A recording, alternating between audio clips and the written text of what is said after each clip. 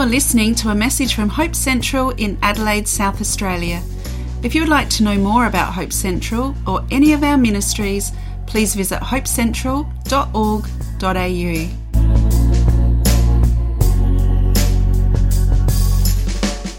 It's wonderful to welcome you here on this Resurrection Sunday. This is the day that Christ rose from the dead, completing the divine plan of God to save us. The most important thing is so that we realize we have a relationship with God. We've been reconciled to Him. I'm going to be talking about that today. I've been thinking about these questions a lot lately. Why don't people get along? I mean, we're all people, right? We all like friends. So why aren't we friends with everybody? Why is it that we don't all love each other? Why? What do we do then with the offenses that people give me? And how do I love people, even the people I don't like? I was reminded about this again because very recently, as you probably know, I went to Canada to celebrate my dad's life and conduct his funeral and to be part of all that. Funerals, like, they're just such an important part of a family unit. You know what it's like. Someone in your family passes away and you're just like, man, you just want that day to be amazing. And then you ask yourself, so why can't anyone get along then? I mean, I've celebrated a lot of funerals in my time as a pastor, and one of the things that often surprises me is how often people fight and become petty at the death of a family member. And then all of those things that are there sitting beneath the surface of dislike between family members, suddenly they're forced to all be together and be polite and be nice, and it's kind of like a bit grumbly. And I have a couple of family members, not the close ones, not anyone you're going to assume, and no one I'm going to name, because there are probably people watching this online in Canada, that just could not get their act together to love one another even at the funeral. And I thought, why? Why is that happening? And think about this. Think about the relationships that are lost because of that offense. And this particular couple of people, it's been probably about 25 years that they can't stand to be in the same room with each other. That's 25 years of lost relationship. And it makes me think, why? And that's actually that idea of why people can't be close. That's the central idea of the crucifixion of Jesus. I know that when we talk about community, if anybody says it's simple, you know that they're lying. Okay? Because people are not simple. And you can tell people, you just need to get along, and they just don't. So I just want everybody to know that John Lennon was wrong. When he proclaimed in this anti-war propaganda, why don't you just give peace a chance? It's not like he came up with that idea. Like, people are going, oh, peace. I never thought of that. Yeah. Hey, we all should just love one another. It would be great. What a great idea. Thanks, John. Love me do. You know I love you. But if we all kind of just got along, then we wouldn't have these great ideas. Instead of Star Wars, we would have Stop Wars. One thing I love about the whole Star Wars thing is, like, I grew up in 1970, in the 70s, so I saw Star Wars in the cinema. And when I saw Luke Skywalker pilot his, X-Wing down and drop those photon torpedoes and destroy the Death Star, and all of the bad people were killed all at once, I believed the universe was going to be at peace. And then the Empire struck back.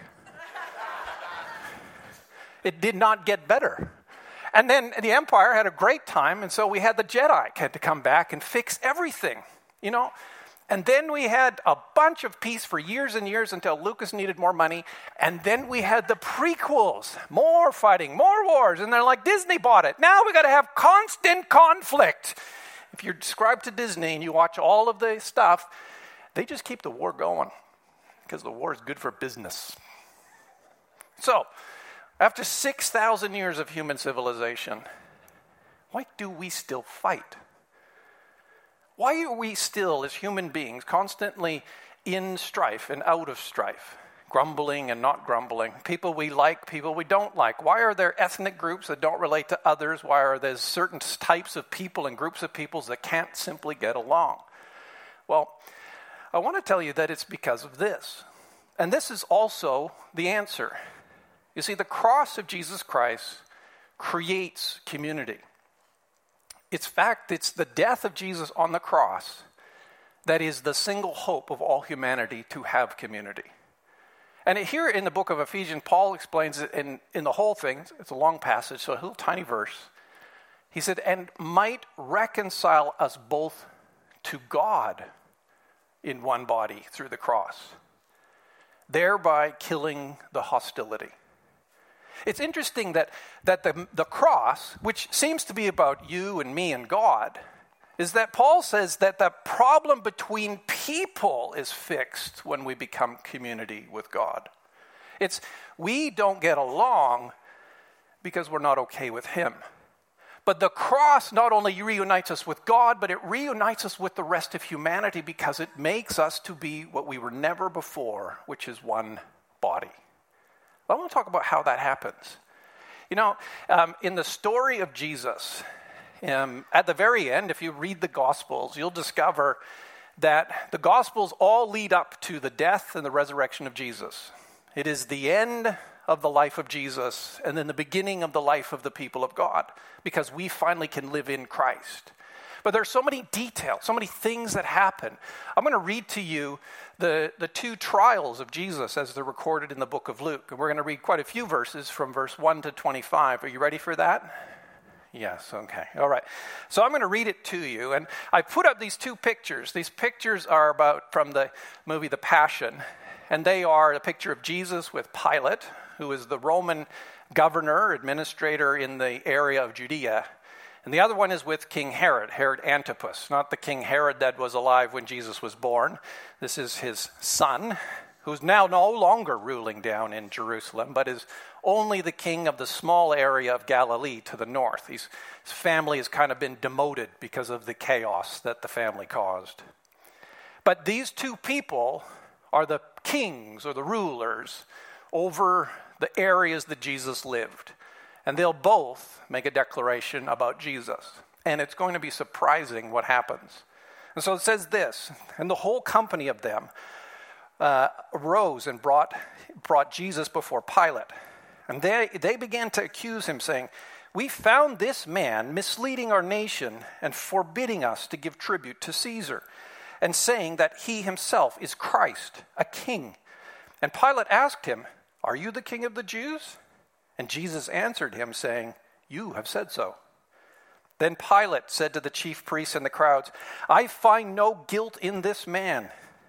But they were urgent, saying, he stirs up the people, teaching throughout all Judea, from Galilee even to this place. And when Pilate heard the word Galilee, he understood this man must be Galilean. And when he learned that he belonged to Herod's jurisdiction, he sent him over to Herod, who was himself in Jerusalem at that time. And when Herod saw Jesus, he was very glad, for he had long desired to see him, because he'd heard about him, and he was hoping to see some sign done by him. So he questioned him at some length, but he made no answer. The chief priests and the scribes stood by, vehemently accusing him. And Herod, with his soldiers, treated him with contempt and mocked him, saying, then arraying him with splendid clothing, he sent him back to Pilate. And Herod and Pilate became friends with each other that very day, for before this they had been at enmity with each other. And Pilate then called together the chief priests and the rulers of the people, and he said to them, you brought this man to me as one misleading the people, and after examining him before you, behold, I did not find this man guilty of any of your charges against him. And neither did Herod, for he sent him back to us. Look, nothing deserving death has been done by him. I will therefore punish and release him. I want you to understand this.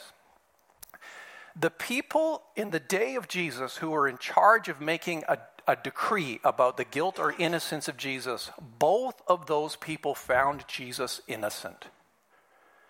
The courts found that Jesus had done nothing wrong, but they still turned him over to be crucified. They turned him over to be crucified because the people demanded it. But Jesus was innocent. I want you to understand this. Very, very important for you to know this. That Jesus is the only innocent person who ever lived, but he was exchanged for you. The innocent was traded for the guilty. You and I, we're all guilty. You might have some definition of sin that doesn't match mine, but I'll tell you, even in that, you're guilty. If you hold your life up to the standard of the Bible, you're guilty. And according to the standard of Almighty God, the only one who ever was innocent was Jesus. And he was traded for you. Because the people said, when they all cried out together, "Away with this man, release to us Barabbas," a man who had been thrown into prison for insurrection and started in the city and for murder. Now Pilate addressed them once more, desiring to release Jesus, but they kept shouting, "Crucify him, crucify him." If he was around in Trump's day, you would have heard, "Lock her up. Lock him up, lock him up." The third time he said to them, "Why? What evil has he done? I have found him no guilt deserving death. I will therefore punish and release him." But they were urgent, demanding with loud cries that he should be crucified, and their voices prevailed. So Pilate decided that their demand should be granted. He released the man who had been thrown into prison for insurrection and murder, for whom they asked, but he delivered Jesus over to their will, and they crucified him. Interesting, isn't it? One of the lines that I found most interesting is this one. It says that Herod and Pilate became friends with each other that very day, for before this, they had been at enmity with each other. Herod and Pilate, these two people who were provincial leaders, people who had the highest level of government in the area that they controlled, they hated each other because they were neighbors, right?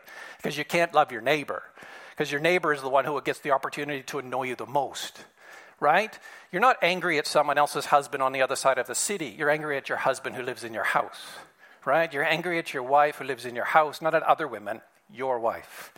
Because we often don't get along with the people who are closest to us. But then in this one moment, they become friends. Pilate and Herod. Ding, ding, ding, ding. Round one.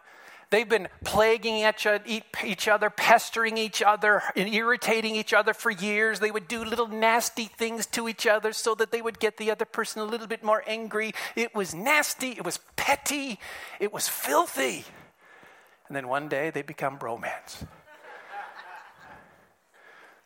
I'm really surprised at this. And I think there's actually a little bit of a secret in this story that I think we need to really understand. Because these two enemies become friends by giving Jesus to each other in exchange.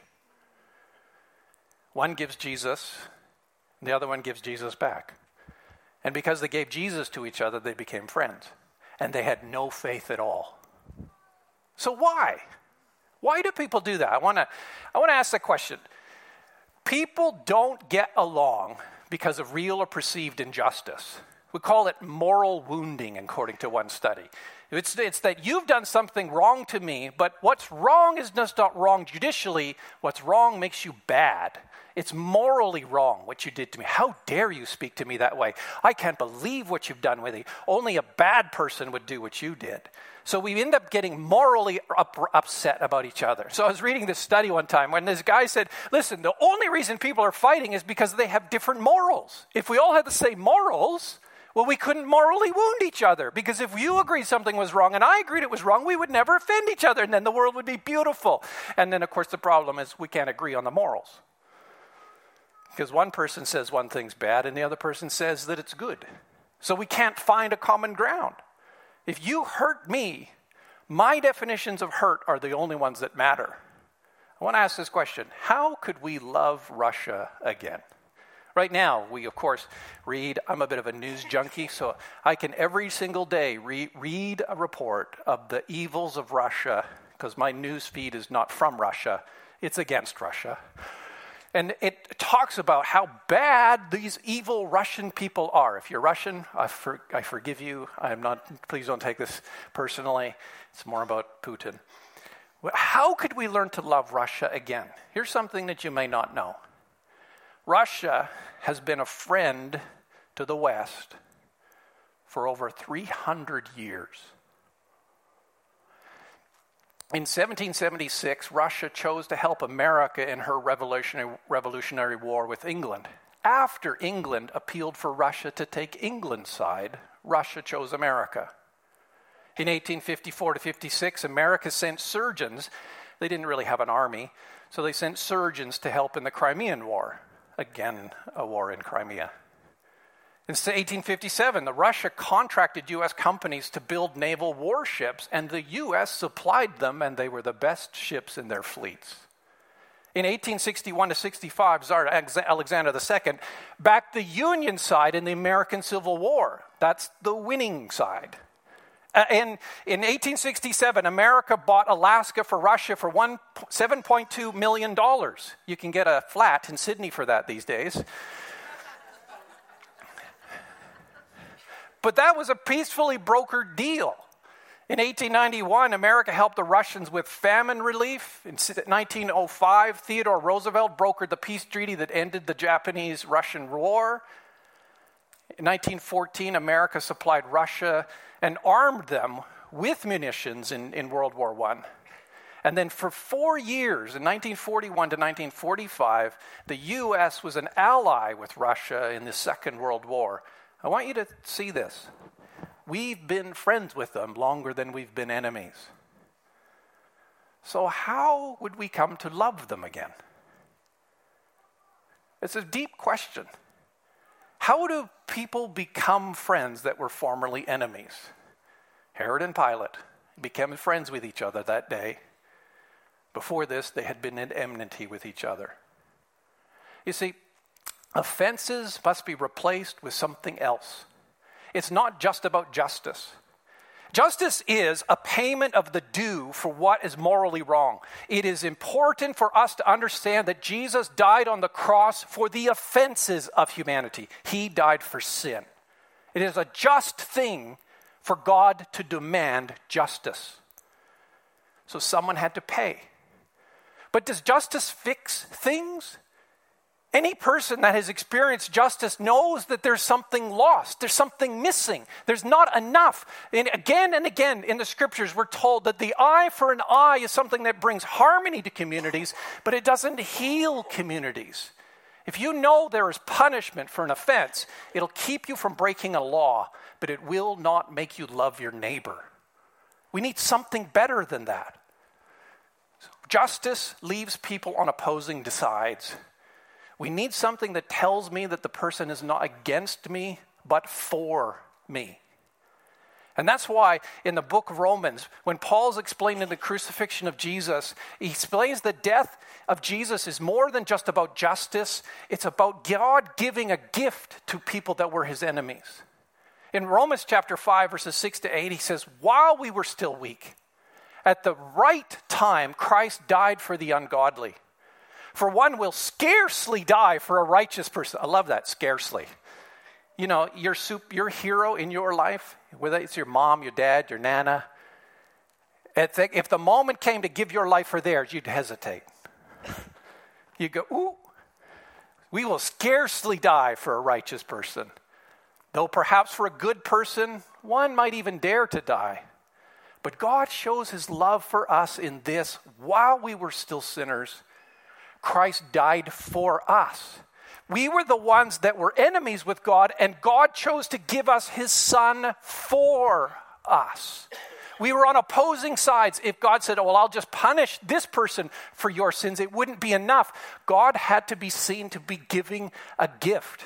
My friends, I think that's why everyone knows that the world's religions will never change anyone, because only in Christianity is there the gift from God. Something given that is undeserved. It is a gift to us. And so he goes on and he says, since therefore we have been justified by his blood, that's the justice, much more shall we be saved by him from the wrath of God. For while we were enemies, we were reconciled to God by the death of his son. Much more, now that we are reconciled, shall we be saved by his life. More than that, we also rejoice in God through our Lord Jesus Christ, through whom we have now received reconciliation. Turn to your neighbor and say, reconciliation. Does anybody know what that means? We're not going, nobody's wearing t-shirts, reconciled on. Well, nobody uses this word anymore. Reconciliation, what does that even mean? The word reconciles means that the two sides have become one. What was offensive and divisive has now been removed, and they have become one people. And I think this is a message that is missed by most, is that the cross does not just forgive your sins, it makes you into a friend of God. You don't stand before God going, oh, thank you for forgiving me, thank you for forgiving me. You stand there going, I can't believe you're my friend.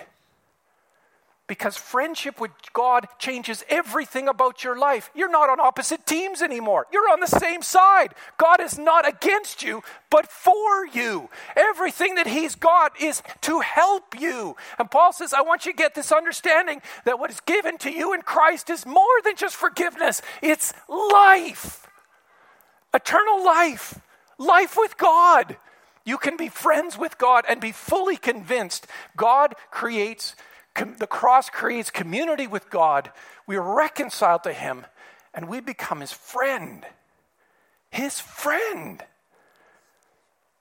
Can I just have your attention for just a minute? Because I know you've hardly been paying attention so far, but I just need to say something very seriously, especially if you don't know God. Because a lot of people, they spend a lot of time in church. They hear a lot of stories. Easter story they hear. Jesus died on the cross for my sins, raised from the dead. And it's like an idea, but it didn't impact your life. And the reason it's not impacting your life is because you haven't become a friend of God. You haven't joined up with him. If you were to say, who's in my friendship group? God would not be that one. But God wants you to know that the gift of Jesus is just in the same way as Herod gave the gift to Pilate and Pilate gave the gift to Jesus. The exchange of Jesus has meant that you and God can become friends. And the dividing wall of hostility ends and you become one, living every day in union with him. So, what about other people? Well, the cross then is the gift that I give to others to make them my community. The cross just keeps on giving. Because in the same way as Herod and Pilate made friends by exchanging Jesus, you can exchange Jesus with other people to become friends with them. I love this idea. He says, in the Colossians, Paul says, because of the cross, put on then God's as chosen ones, holy and beloved, compassionate hearts, kindness, humility, meekness, patience, bearing with one another. I love this. Maybe put yourself in this category. If one has a complaint against the other, forgive each other. Why? Just as the Lord forgave you. You see, the same Jesus that was given to you, you now can give to someone else. Say, the same way as Jesus was given to me, I'm going to give you Jesus. I'm going to forgive you for what you've done to me. Not because you deserve it, but because I got the gift of Jesus. And now I can give it to you. I think one of the verses that I really want to finish on today, and this is an idea that I felt like God wanted to speak over you today. This is a prophecy. In the book of Philemon, which is a great book on recipes on how to fillet things. Yeah, written by people in Barbados, right? We're going to Philemon. Sorry, there's a lot of winching over here in the young people. Okay. The book of Philemon is Paul writing to a guy named Onesiphus or Onesimus, and what he's done is he is a slave that ran away, and that slave Philemon has actually been saved, a Christian now, and he's helping Paul a lot. So Paul writes to his former owner and says, you need to forgive him and let him go. But listen to how he does it. He says, so if you consider me your partner, receive him as you would receive me. If he has wronged you at all or owes you anything, charge that to my account. I, Paul, write this with my own hand. I will repay it, to say nothing of your owing me, even your own self. The Apostle Paul preached the gospel to this guy, and this guy was given eternal life and forgiveness before God.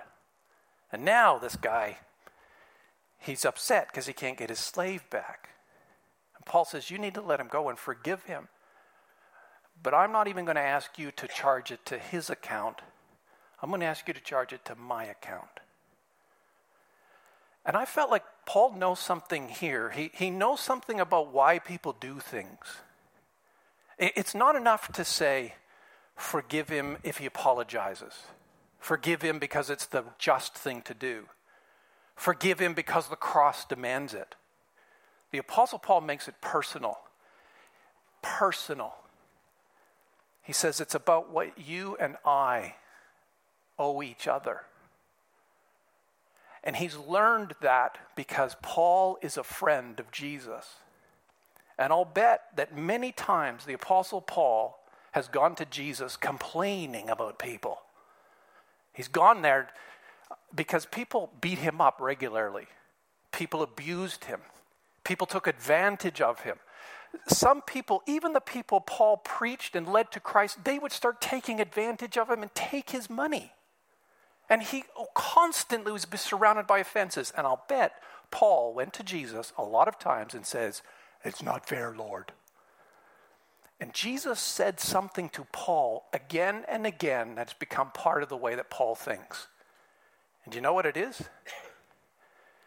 If he or she has wronged you at all or owes you anything, charge it to my account.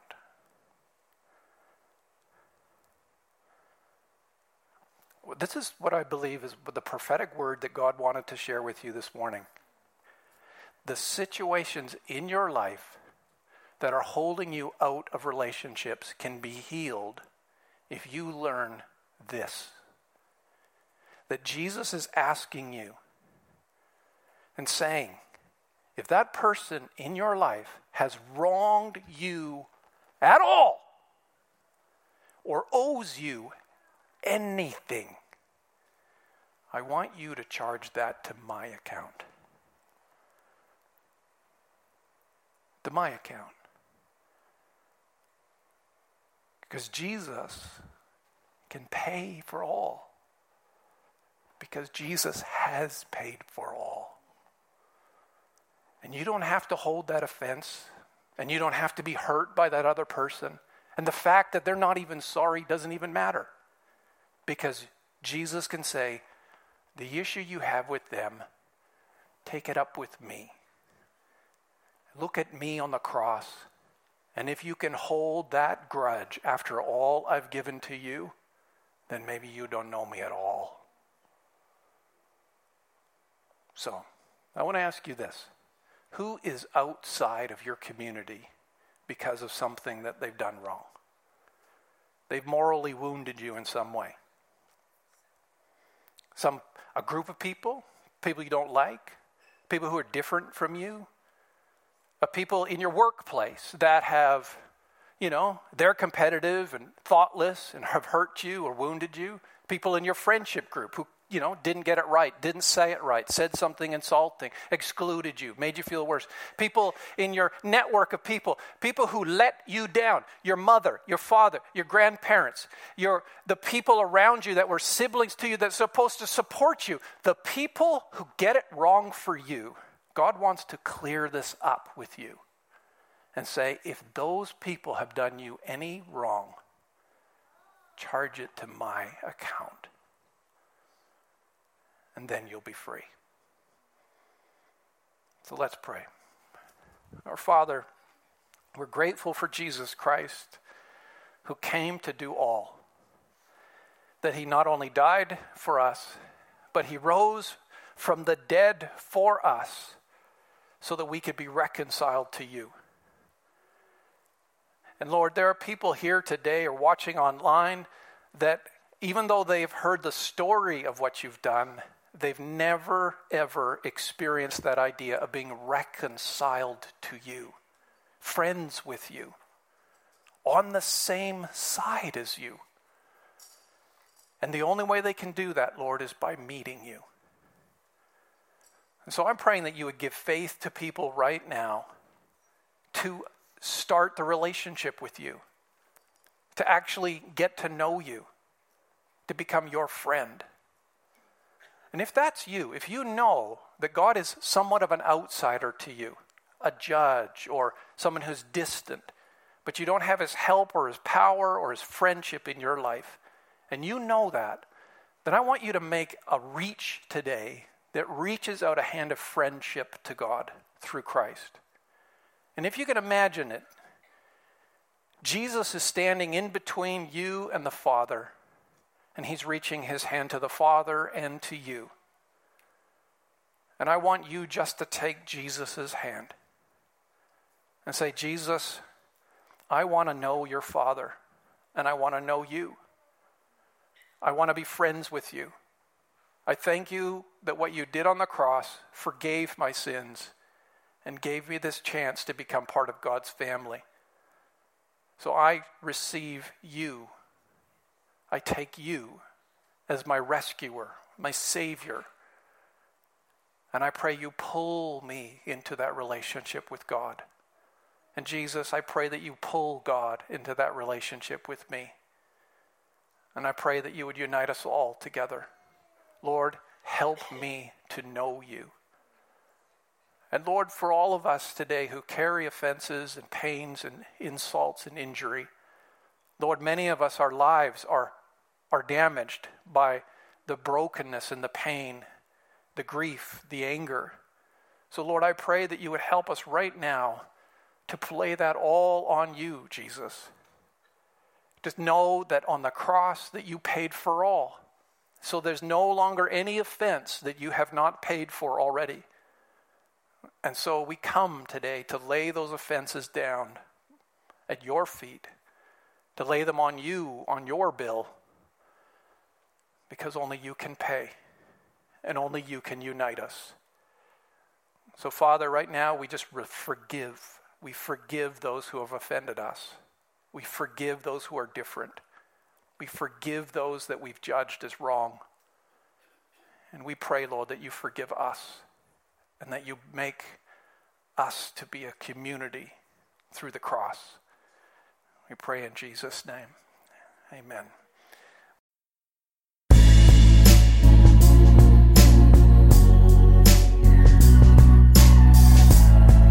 You've been listening to a message from Hope Central in Adelaide, South Australia. If you want more information about who we are, visit us at hopecentral.org.au or join us for Sunday worship at any of our 3 campuses.